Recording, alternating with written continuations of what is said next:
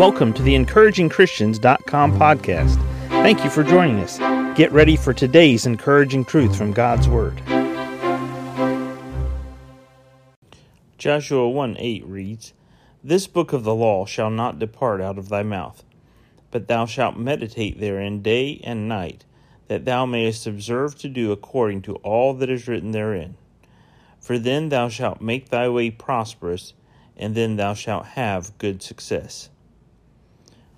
When God gave this instruction to Joshua, the book of the law that he had was not the complete Bible that you and I have today. It was what we call the books of Moses, the Pentateuch, the law. It was the writings that God had given to Moses, the book of the law. This book of the law shall not depart out of thy mouth, but thou shalt meditate therein day and night. Joshua only had a portion of what we have today known as the Bible. But what Joshua had, Joshua was responsible to understand and to live by what it said. He was to focus on it. He was to do it. He was to live it. Now, if that was true for Joshua in his day, and you and I are born-again believers, we're children of God, and we have the whole Word of God, we have the complete, inerrant, inspired Word of God, then this verse should be true for us. This book of the law, this book, the Word of God, shall not depart out of our mouths, but we shall meditate therein day and night, morning and evening, throughout the day, throughout the evening, that we may observe to do according to all that is written in the Word. There are certain parts of the Scriptures that are meant for us to obey.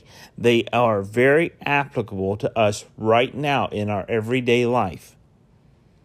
We're meant to observe, and we're meant to do what those things say. Why? Why do we want to focus on God's Word? Why do we want to observe what God says in His Word for us to do? Why do we not just want to take detours off and follow the devil down every little path and go off on every rabbit trail possible away from God's Word? For then thou shalt make thy way prosperous, and then thou shalt have good success. So the before part is observing and doing what God says to do in His Word. The benefit and the blessing is that we would be prosperous on our path, the way, and then we would have good success. Don't you want to have that success in your life right now? I do.